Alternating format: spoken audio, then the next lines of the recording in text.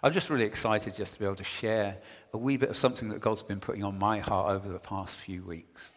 So before I jump in, let's just pray. Yeah, Father, we do love you. We thank you that we can run straight into your arms, completely unafraid, knowing that your heart towards us is good.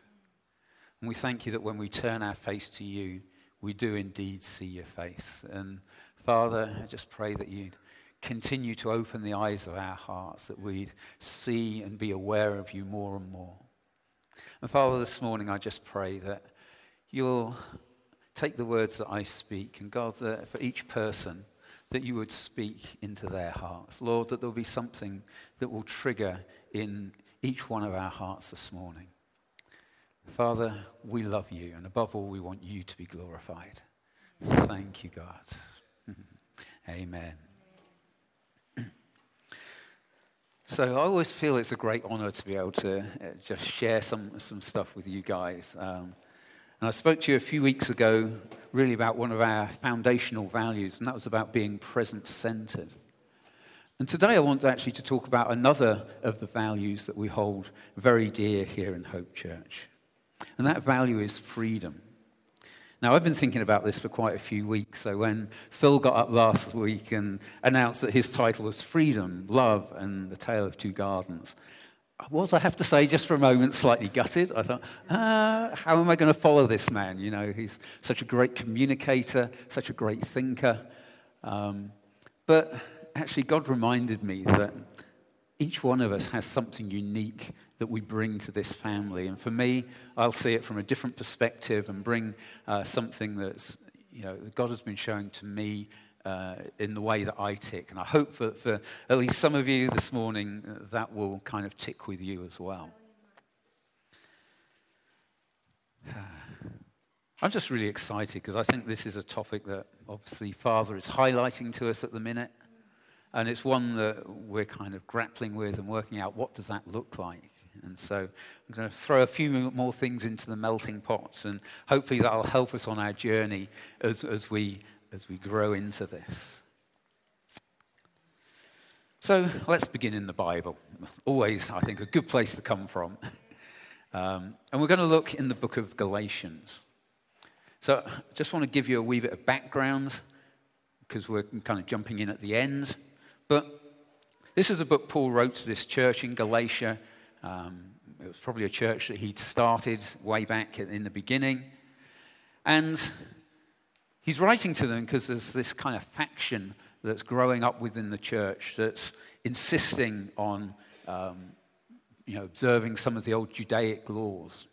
And in particular, circumcision was one of the things. And so in his early chapters, Paul kind of sets out his credentials. And it's not a boasting thing, but just where he's come from, the influence that he's had. Paul ministered primarily to the Gentile churches, but he went back to Jerusalem and he challenged the leaders in Jerusalem to actually embrace the Gentile church and to stop imposing on them these kind of Jewish laws which were there. And so and just the way that perhaps they weren't associating with in the same way with the non-Jewish converts. And so Paul was a real advocate for this kind of equality in the church, and also to break free from these traditions that had still been held very dear. And then he comes in after that and he outlines the kind of whole message of grace, that salvation doesn't come by observing the law, but through faith. And then he talks about us not being slaves, but sons. And these are things that we've talked about to a great degree here in Hope. And it's really powerful stuff as we grasp it and build it into our lives.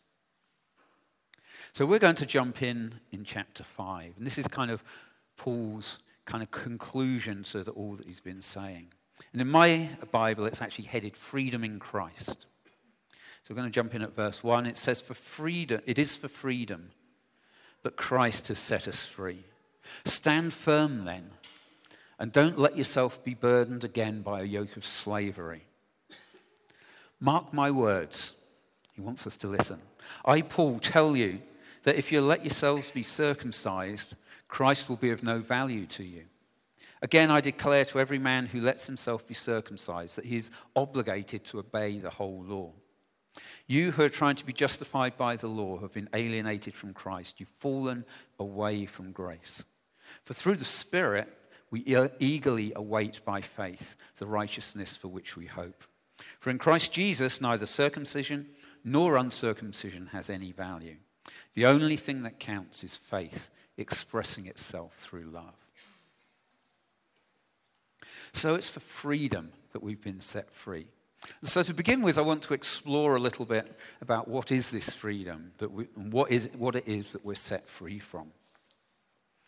Now, I'm a bit of an anorak, I suppose. I like definitions and things like that. So we're going to start there. And I actually went to the dictionaries just for some definitions of freedom. And I went to the Oxford English Dictionary, which is kind of the big daddy of them all, I guess. And it says in there that freedom is the power or right to act, speak, or think as one wants without hindrance or restraint. Now, that didn't quite do it for me, actually. Phil spoke last week about sort of a biblical idea of what freedom is. And if you didn't hear it, I'd really recommend you go and listen to what Phil had to say last week. Download it off the website, have a listen. It's really outstanding. But that kind of definition, I guess, lines up with perhaps the world's view of freedom. There's no restraint, there's no hindrance. You can do what you like, it doesn't matter. But I don't believe that's God's view of freedom. So I went looking again, and I found this one in the Merriam-Webster dictionary. And it says freedom, the quality or state of being free, and that makes sense. But then it gives some examples, which I like. So it says liberation from slavery or restraint or from the power of another. Another one is the quality or state of being exempt or released, usually from something onerous. And the absence of necessity, coercion, or constraint in choice of action. I kind of feel this ties in much more with the biblical view of freedom. Our freedom primarily as Christians is a freedom from the law. We're no longer slaves to sin. We're free from the demands and effects of the law and the onerous burden that places on us. We have this liberation from slavery or restraint. And we're free to be the people that God has made us to be. Free to choose what we do and what we don't do.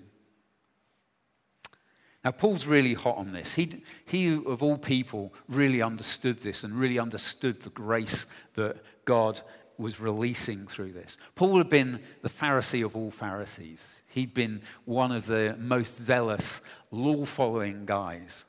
And it got to a point where ultimately he even persecuted the church before his remarkable encounter with God and his conversion. He knew better than anyone what it is that we've been set free from. You know, the law enslaves us. It's a burden to us. And Jesus has died to bring us freedom from this tyranny. We're free from the law. We find that quite hard to deal with, I think. We actually like rules, I think, if we're honest. You know, it kind of gives us a framework. We know when we're in line, when we're not. But actually, God doesn't want us to be constrained in that way. We're free from the law. Now, God gave the law originally as part of his redemptive plan. In Romans 3:20 it says, "For no human being will be justified in his sight by works of the law, since through the law comes knowledge of sin." And that was one of the primary effects of the law. It helped us to understand what sin was. So the law makes us aware of sin, but actually it has no answer for the effects of sin. So in the Old Testament, they had sacrifices and so on, which atoned for sin. But actually, that wasn't God's real intention. God's intention was that we should know him and that we should respond to him in faith. And so we can see a few examples in the Old Testament of people who stepped beyond this idea just of law, but who exemplified this faith. I mean, Abraham is probably the archetypal example. Of course, he came before the law, I guess. But he had this encounter with God. And in Romans 4:13 it says, the promise to Abraham and his descendants that they should inherit the world did not come through the law, but through the righteousness of faith. It's faith that actually gives us favor with God. And we see in Hebrews 12 this kind of gallery of the heroes of faith. Those who, even in a time when the law was prevalent, exercised faith and found favor with the Father. And you'll notice that there's no corresponding role of law keepers. In fact, a lot of the people that God commended actually were pretty simple in a way. You look at guys like David, who is said to be a man after God's own heart. He was a murderer. He was an adulterer. He was generally, not that great in terms of following the law. But actually, there's something about his heart which wanted God's glory and wanted just to please God.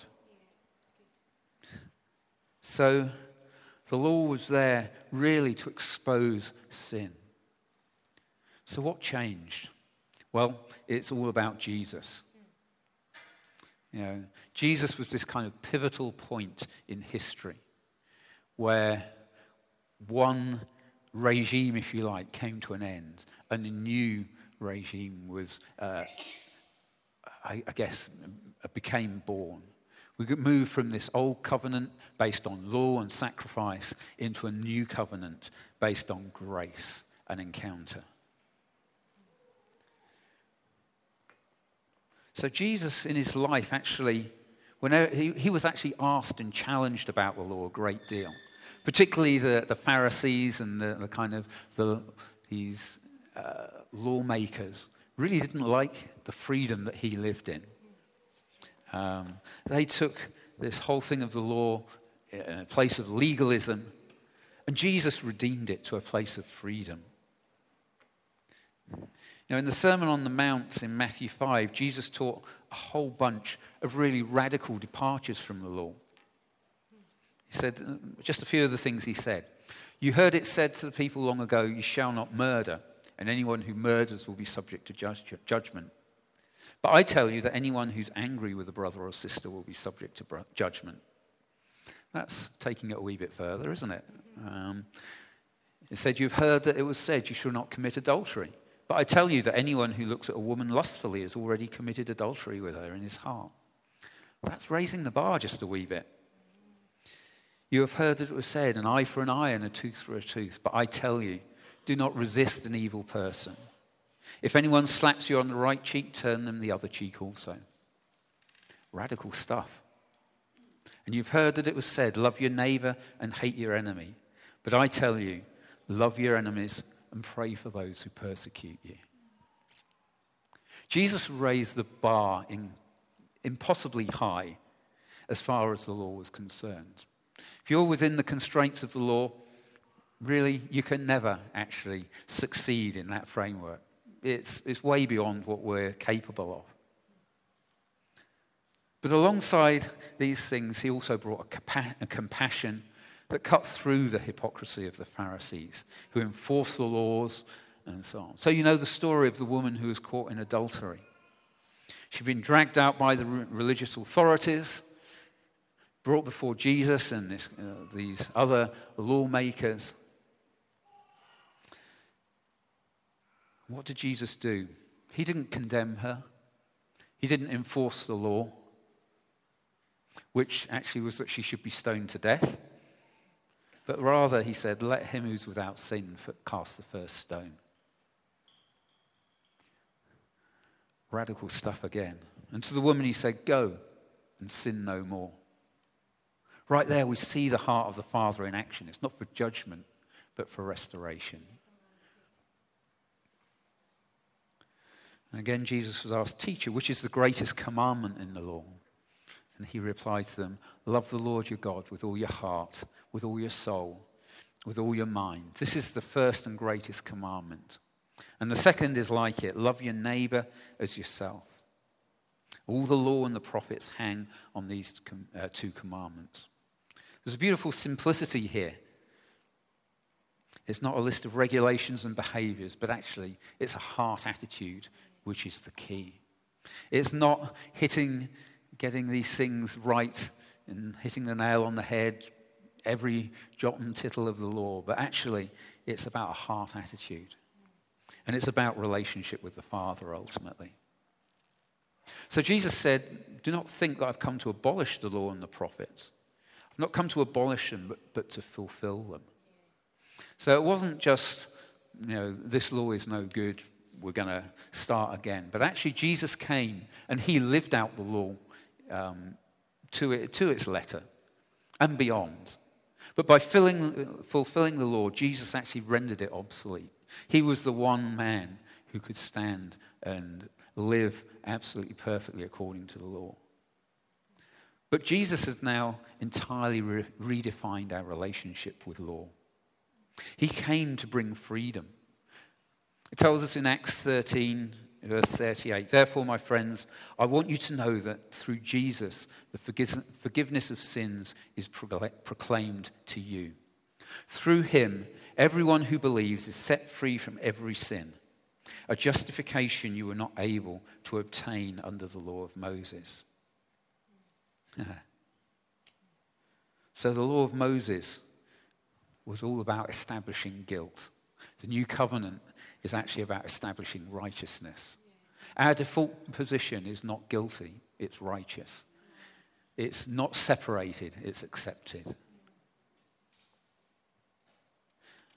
And we know the verses in Luke 4 really well, where Jesus takes the scrolls in the synagogue and he reads from Isaiah 61. The Spirit of the Lord is on me because he's anointed me to proclaim good news to the poor. He sent me to proclaim freedom for the prisoners and recovery of sight for the blind, to set the oppressed free and to proclaim the year of the Lord's favor. So again, here we see his main purpose on this earth was to bring freedom, to release the prisoners, heal, set the oppressed free, and to proclaim the year of the Lord's favor. God's goodness is towards man. And in John 8:36, Jesus himself says, if the Son sets you free, you're free indeed.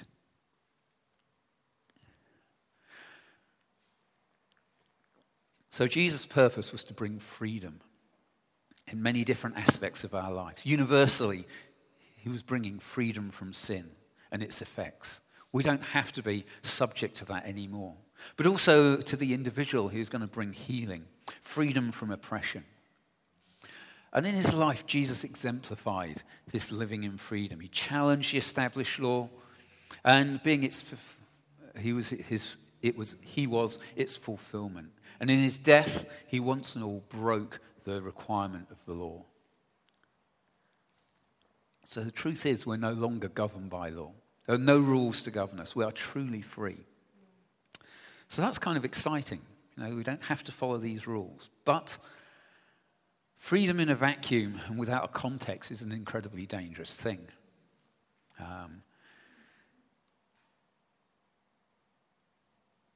Phil, again, spoke really well about this last week, about restraint being the outworking of freedom in the context of love. And my observation is that actually in our personal lives, freedom without restraint means that we live a self-centered life.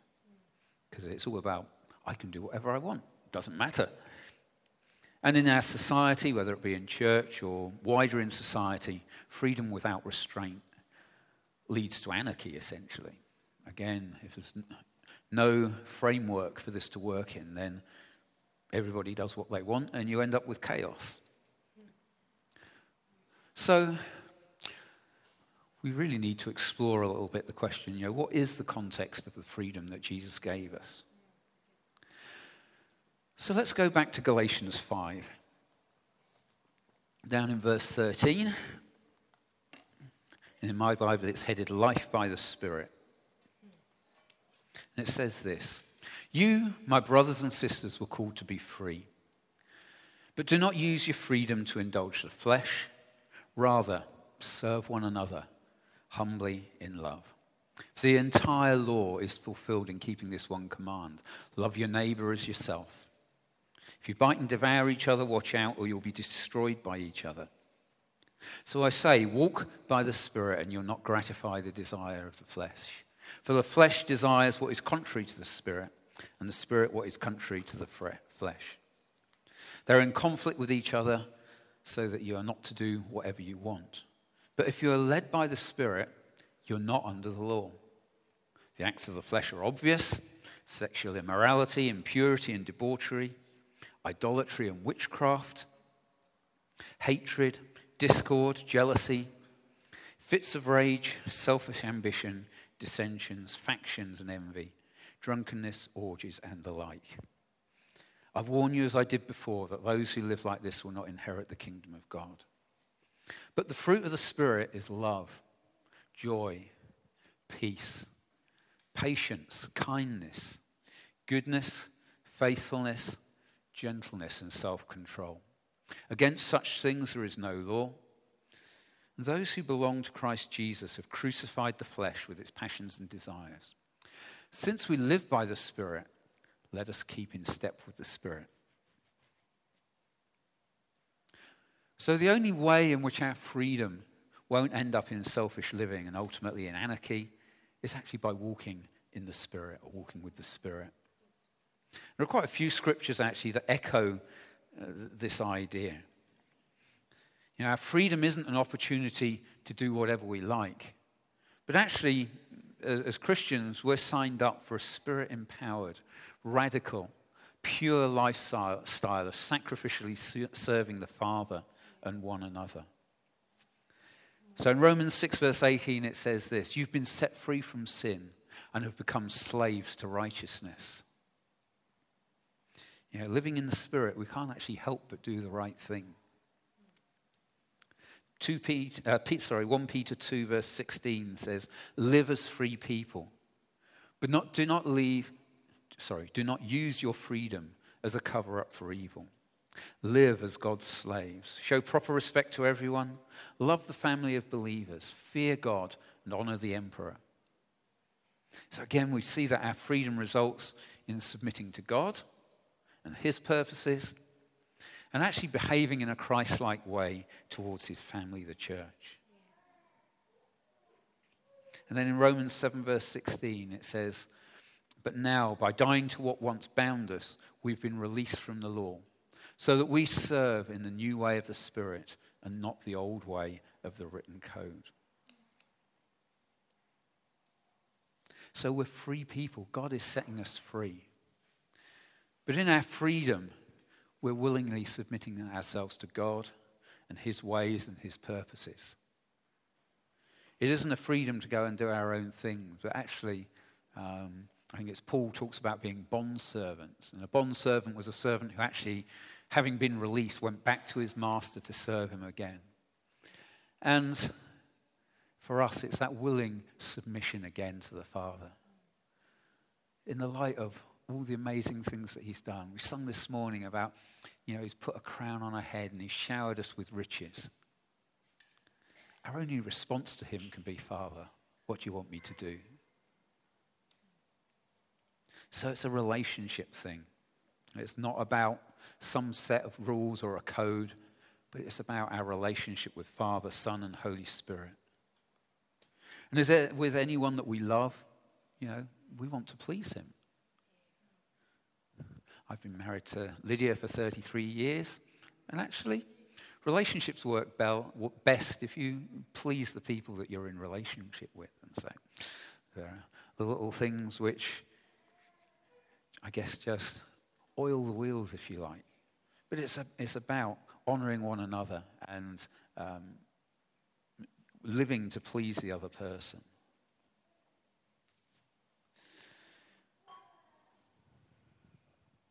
So right at the end of that passage we read, it says, let us keep in step with the Spirit. So it's not a life of rule and regulation, but it's actually learning to walk daily, hourly, minute by minute in step with Holy Spirit.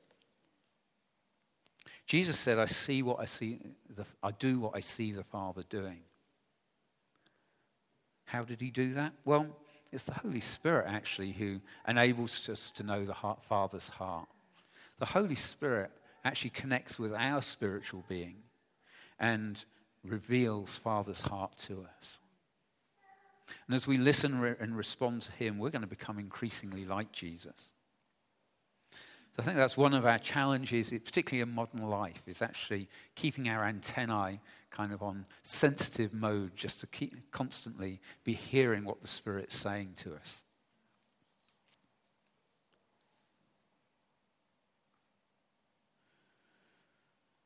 So what's the fruit of living this way? Well, we have a list of things in the end of this passage that living in the Spirit grows in us. The fruit of living in the Spirit: love, joy, peace, patience, kindness, goodness, faithfulness, gentleness, and self-control. You know, I learnt those as a memory verse as a child or in Sunday school. But actually it's more than a tick list. It's kind of a measuring stick for us. How well are we actually walking in step with the Spirit? I'd encourage you to have a look and see how much of these attributes is actually present in my life.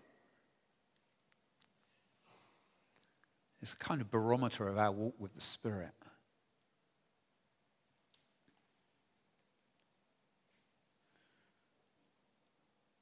So our value for freedom is worked out as we walk in the Spirit, and it results in behaviors that are consistent with that lifestyle. So the list begins with love. And in English, we just have one word for love, and we kind of qualify it with other words. But in Greek, there was no ambiguity. There were several different words for love. So philia was a word which kind of meant brotherly love and affection. Eros was love in a sort of sexual context. But here we have another word, which is agape. And this is defined as a kind of universal, selfless, unconditional love that serves whatever the circumstances. It's a love which lays itself down for the object of that love. It's used often in the context of God's love for us. What Phil again talked last week about Jesus in the Garden of Gethsemane, and there he knew that his time was close, and he could have asked God. Well, he did ask God, "Take this from me, but not my will, but your will be done." He could have called for the angels to come and take him out of there, and he could have walked away. But he had a love in his heart, both for his Father and for us. It talks about us being the joy set before him. And so here he was demonstrating this agape love, this selfless love.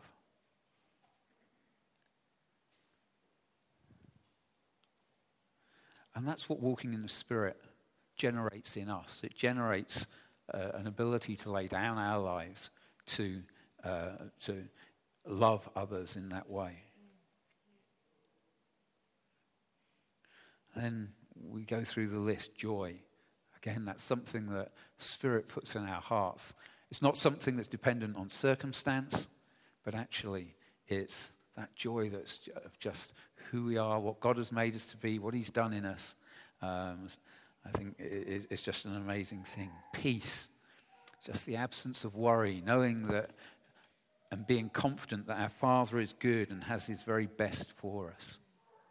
Patience. For me, that's knowing that God's timing is best. I think we're very impatient.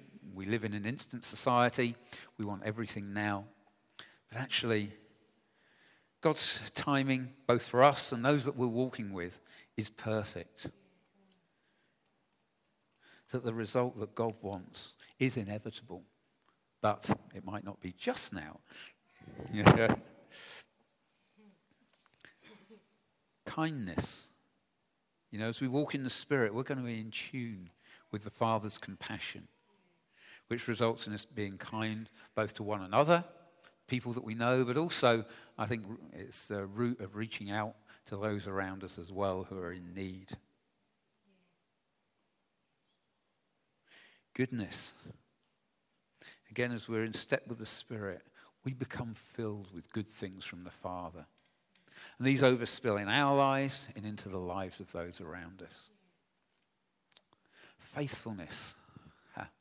There's this dedication to God, to his church, to the loss that grows out of life in the Spirit. There's that sense of just consistently doing what God wants us to do.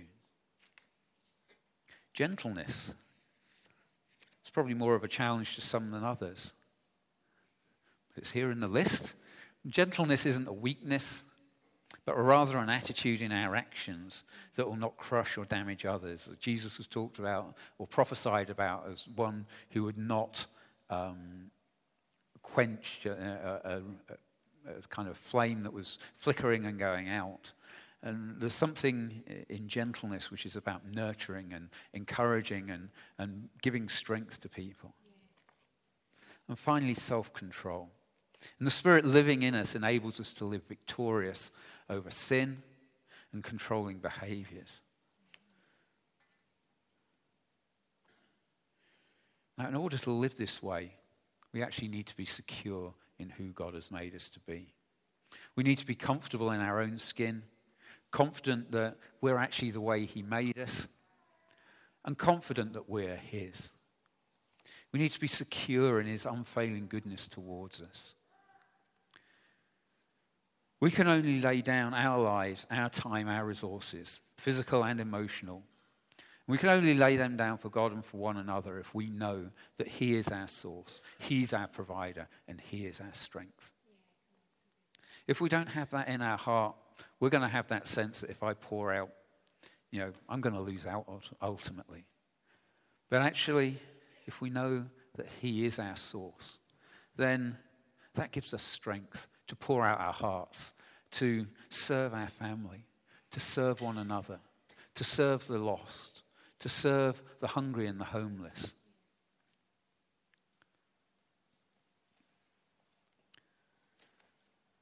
Ooh.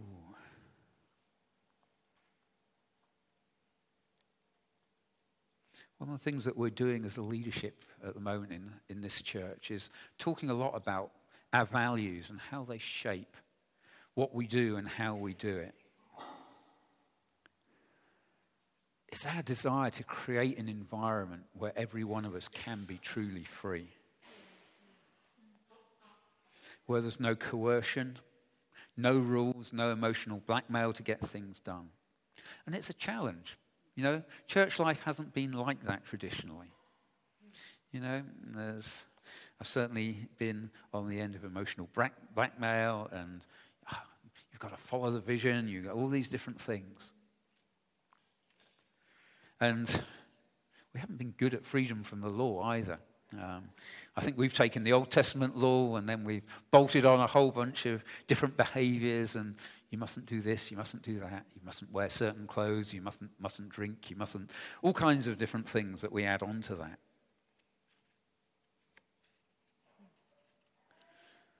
But it's our heart to create something different, to create an environment where each one of us is free to be who God made us to be. Every one of you carries dreams and visions in your heart. Every one of you is just sparked off by certain things. And it's going to be different for every one of us. One of the challenges is how we accommodate all those different things that God is saying to us and how we encourage you to run with those things. But I want to say to you, it's all right.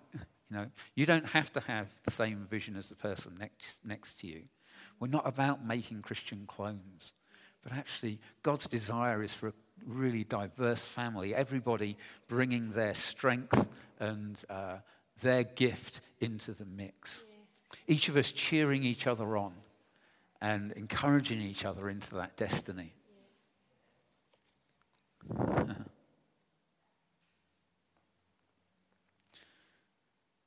So we need to trust one another to be in step with the Spirit. I'm not responsible for you being in step. That's yours. But I have to trust you that that's your heart and that's what you're going for. That's a vulnerable place sometimes. I think, for each of us to just think the best, believe the best in the people around us. Sometimes it doesn't seem very obvious. Other times it's just so clear that that's the case. But believing the best in one another. So we're looking to build a place where we trust one another to be in step with the Spirit, where we create this beautiful family, where we're all cheering each other on, to become individually the people that we were created to be, and where we serve one another sacrificially, and where corporately we increasingly become an expression of God's love to our neighborhood, to our city, and to our nation.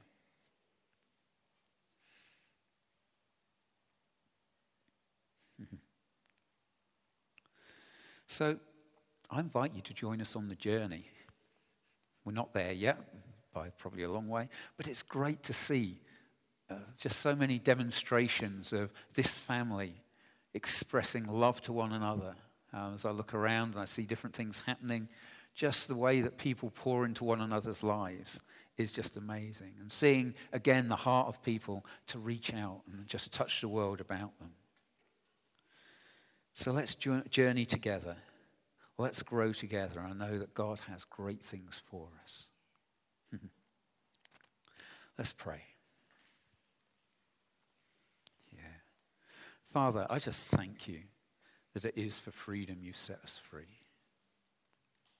I thank you that we're not bound to the law, to a code of practice, but we're bound to you, heart to heart. And Father, I pray for myself, I pray for each one of us, that we would walk increasingly in step with your Spirit. Oh, increasingly hearing your voice, catching the Father's heart. Father, I just pray that you give us the courage and boldness to step out and do all that you have. To step out and do what we see the Father doing. Father, I just thank you that you believe in family, you believe in this family. And we invite you right now, just come in. We want to encounter you. We want to just be aware so much of your love for us and your love for this world around us. Father, give us courage to lay our lives on the line for you and for our family. Father, give us strength and give us resources. We just thank you that you don't leave us out to dry, but actually you give us everything we need for the journey. We love you, God, and we invite you just to be at the heart of this vibrant community that you're creating. Thank you, God. Amen.